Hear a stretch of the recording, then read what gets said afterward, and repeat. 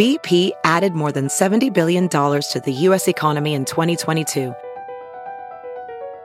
Investments like acquiring America's largest biogas producer, Archaea Energy, and starting up new infrastructure in the Gulf of Mexico. It's and, not or. See what doing both means for energy nationwide at bp.com/investing in America.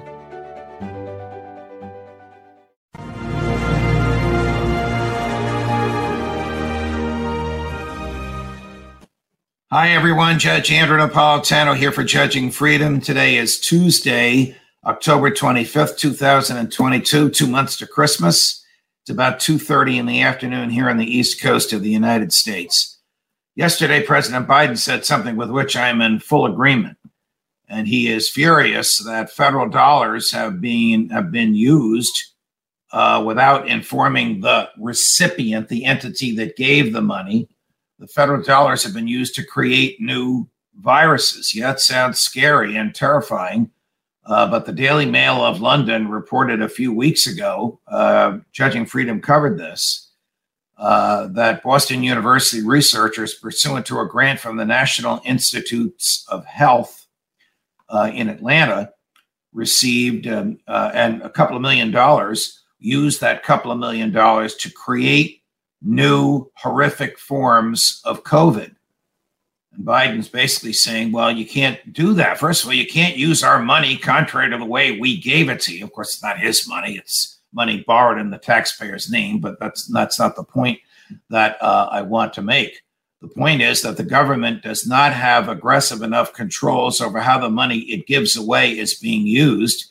And the second point is Biden is right to say to these researchers who get federal dollars that you shouldn't be making these new viruses. Now, the researchers say, well, we have a better understanding of COVID when we make these new ones. And Biden's people are saying, and suppose this stuff gets out.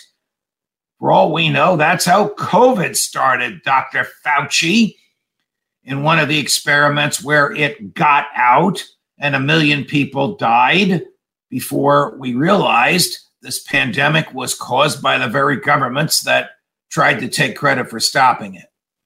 So if the feds are going to give away money to researchers at universities, and in my view, this is not a federal function, but it's been the law of the land in the post-World War II era, they should at least have controls on what's being done with that money.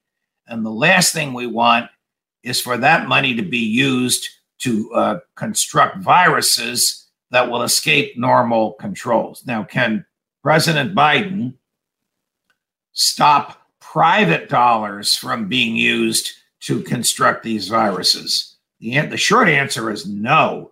The longer answer is there are inspectors that he can send out there, but there's very little that the federal government can do. In fact, it's not even easy for the federal government, thanks be to God, to get onto private property. We don't know of private labs where this stuff is happening. We didn't even know that it was happening at Boston University until somebody who worked on it there spilled the beans to a British newspaper. Now we know about it. Now the feds know about it. Now the president knows about it.